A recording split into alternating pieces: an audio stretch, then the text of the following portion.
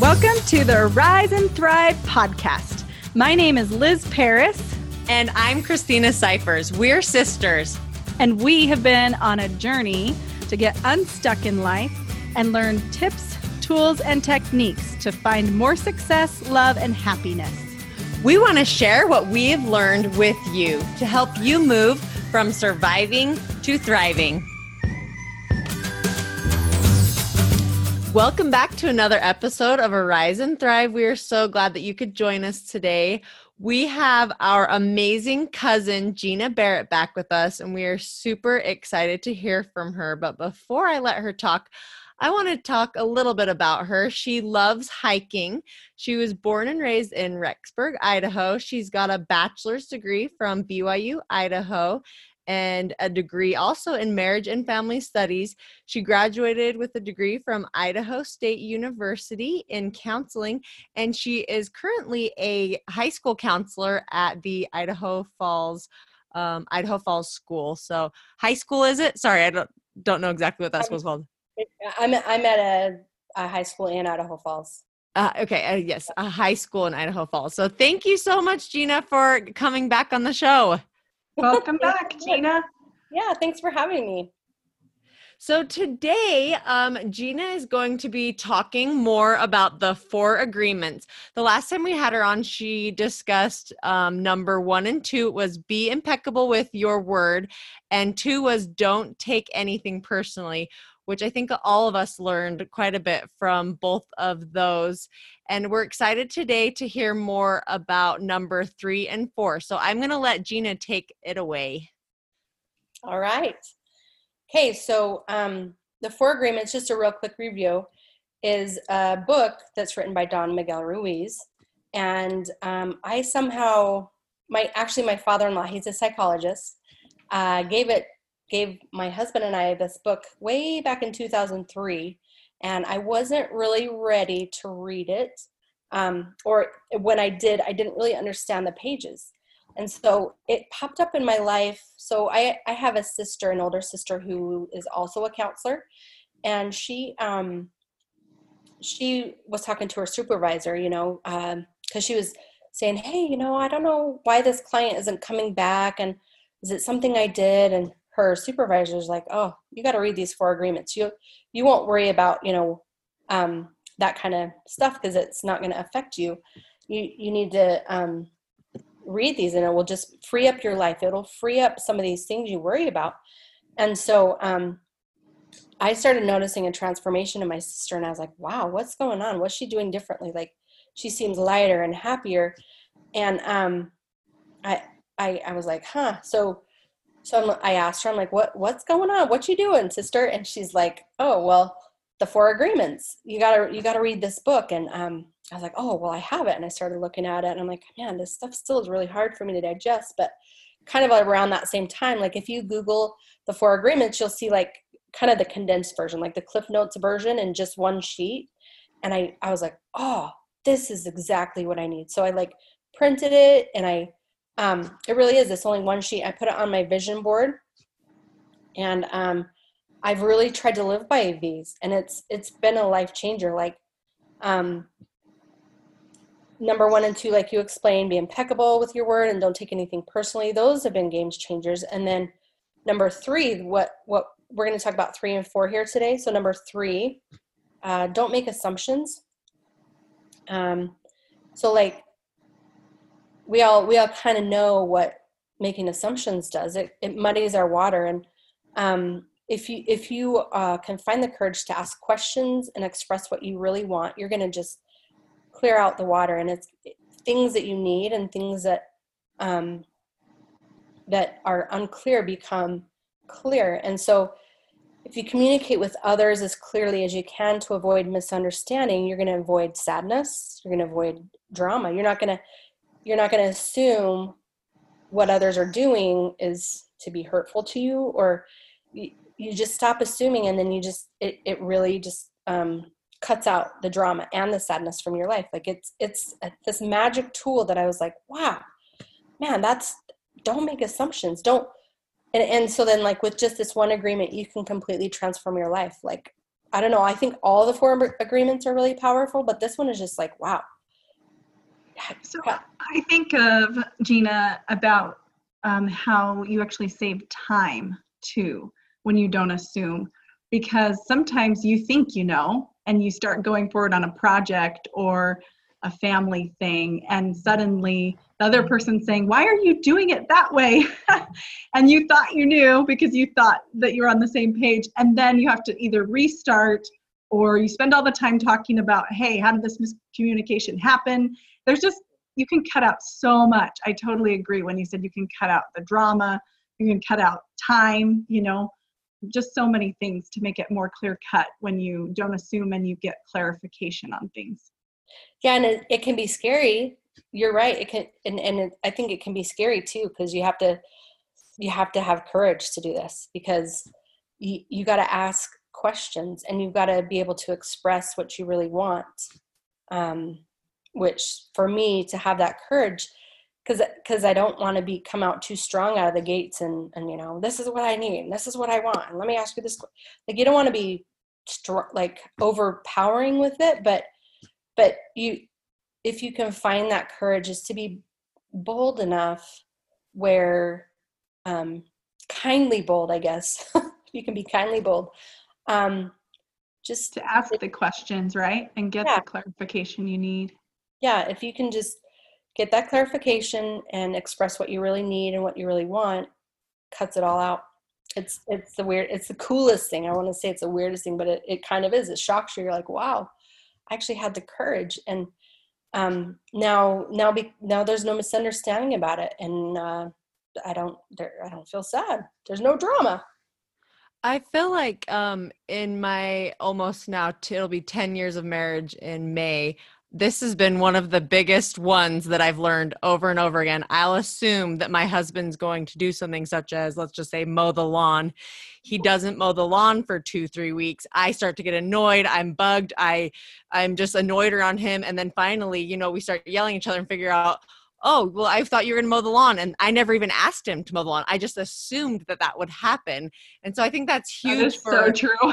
Yeah. In a marriage, instead of just assuming, that your spouse is going to do the dishes or clean up those shoes that are literally on the stairs that they're going to trip over on their way up, instead of just assuming that they see that and that they're going to take care of that, is communicating that and clearly communicating it so that you're on the same page, and so you both understand exactly what you expect of your partner. So I think that is a very big one that I still am working on right now. It's like a work in progress. And I love your example, because it reminded me of like my husband and I think you've got to figure out how to communicate what works best for you. And I learned from my husband and I, it's a Google Doc, and I write, like projects that need to be done, or I just try to, I'm a list person, so I just try to list out things.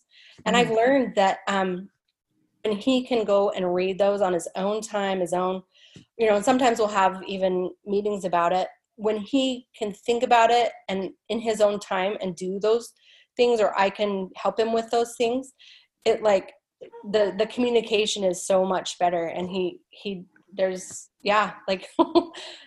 so you don't have to get irritated like, we didn't even communicate about this. It's a form of communication. So for him to see my list on a Google Doc has like cut out a lot of this stuff. I love your example. That's a great idea. Even just as you're talking, the words keep coming to me, defining roles. Like, okay, who's going to do this? And do we rotate each week? Or is this always your job? And those kinds of things we do assume, and we do have, we have expectations. And then when they're unmet, we get mad. Mm-hmm. And so just to not have the drama, just taking that time, putting it on a document, or maybe people have a weekly meeting or whatever. I love that. I love that you sit down, you communicate. What are you going to do? What am I going to do? What needs to be done? Does this look like a reasonable amount of time we can do it in? How do we want it done? Just all of those important key aspects to help things flow better. That's awesome. Yeah, that method's worked for us. So great idea. Don't make any assumptions, and then going forward to communicate really changes the game. Yeah, that's awesome. Great. So that was our number 3 agreement. And so what's number 4 again? Okay, number 4, get ready for it. It really is, again, a lifesaver, a life changer. Always do your best. So like, it's going to be different. Your best is going to be different from moment to moment because at sometimes we're in a good space and in a good frame of mind, and sometimes we're not feeling so good. So under any circumstance, if you just do your best, you're going to avoid self-abuse. You know, we're so hard on ourselves. You're going to avoid like self-judgment and regret. So like, I wanted to do a part-time gig on the side, and I was given an opportunity, like it was a special opportunity to apply, and it was during the Christmas holidays. And so this always do your best hit me hard because I was so busy doing holiday things that I procrastinated till the very last day that this application thing was due. And they closed it before midnight. I assumed they were going to leave it open till midnight. And I go to get on and I was like, oh my goodness. Like I lost the chance of a lifetime. What was I thinking? And then I looked back and I was like, you know what? Like I retraced my steps for that 2-week window. And I was like, I don't think I could have done anything different. My life was so busy and so stressful and jam-packed that there was nothing I feel like, mainly because like my daughter, both of my daughters are heavily involved in sports and I am their number one fan. So I've just been rushing to this and rushing to that to support them. And I was like, I would not, this can wait. I would not put any thing above my children. And so I did. I was like, man, that's, but then I actually emailed them and because they thought that was a fair thing that they didn't keep it open until midnight. So they resent me the link and I got to apply. So anyway, nice. Awesome. Yeah. But before I would have been so mad at myself. Like, why didn't you wake up like earlier? I was like, I'm waking up early enough just to get myself and my girls out the door to work and all this. I didn't beat myself up for that, for what I thought was a missed opportunity, you know? Is I was able to look back and say, I did my best. And so when we have these, like, if you can kind of think back to some of your moments in life where you feel those twinges of guilt and, you know, like, could I have done better? If you always do your best, that eliminates it. Like, yeah, sure, I didn't make that deadline, but did I do my best? Heck yeah. I totally showed up every day in the present moment. And so then it eliminates our need to be so hard on ourselves, because, you know, we all know how we can be our own worst critic, and that just is a time waster and doesn't make us do our part in life to help others. I feel like this is an interesting one because always do your best almost sounds a little cliche, like, you know, like something you'd hear in kindergarten or first grade, and do your best, kids, you know. But and then you actually could take it and beat yourself up, like, oh, I'm not doing my best, and you could never measure up. But it's almost like you're doing the opposite with this one. It's like you're saying, okay, what kind of effort did I put forth? And looking at the outside extenuating circumstances or whatever else is going on and saying, okay, was this my best? And I think that's really cool. It's a neat take. Yeah, I really like what you said too about your best is going to change from moment to moment, day to day, like things are going to be different. I think this is huge for right now as most of the nation is put on house arrest and we're with our kids 24 hours a day. Our best right now is a little bit different from when our kids are at school for 8 hours and we have more time to get the house clean. Like my house is not that clean right now, but am I doing my best? Yeah, I might have 2 piles of laundry that haven't been folded, but I did, you know, read with my kids this morning. They did do their math homework and things like that. So my best at cleaning the house right now looks a lot different than it did, you know, 3 weeks ago when my house was pretty spotless. But I'm still doing, like you said, like my best. From moment to moment, it changes. And I think kind of giving yourself a break and, like you said, kind of looking at what's going on in your life, you know, right now, like, giving yourself a pat on the back, like, yeah, you're doing good. Like, you're being a teacher right now and a housekeeper and running a business and doing this and that. And I think that that's key for all of us to recognize that our circumstances do change. So thank you for sharing that. I like that a lot. That's a great analogy.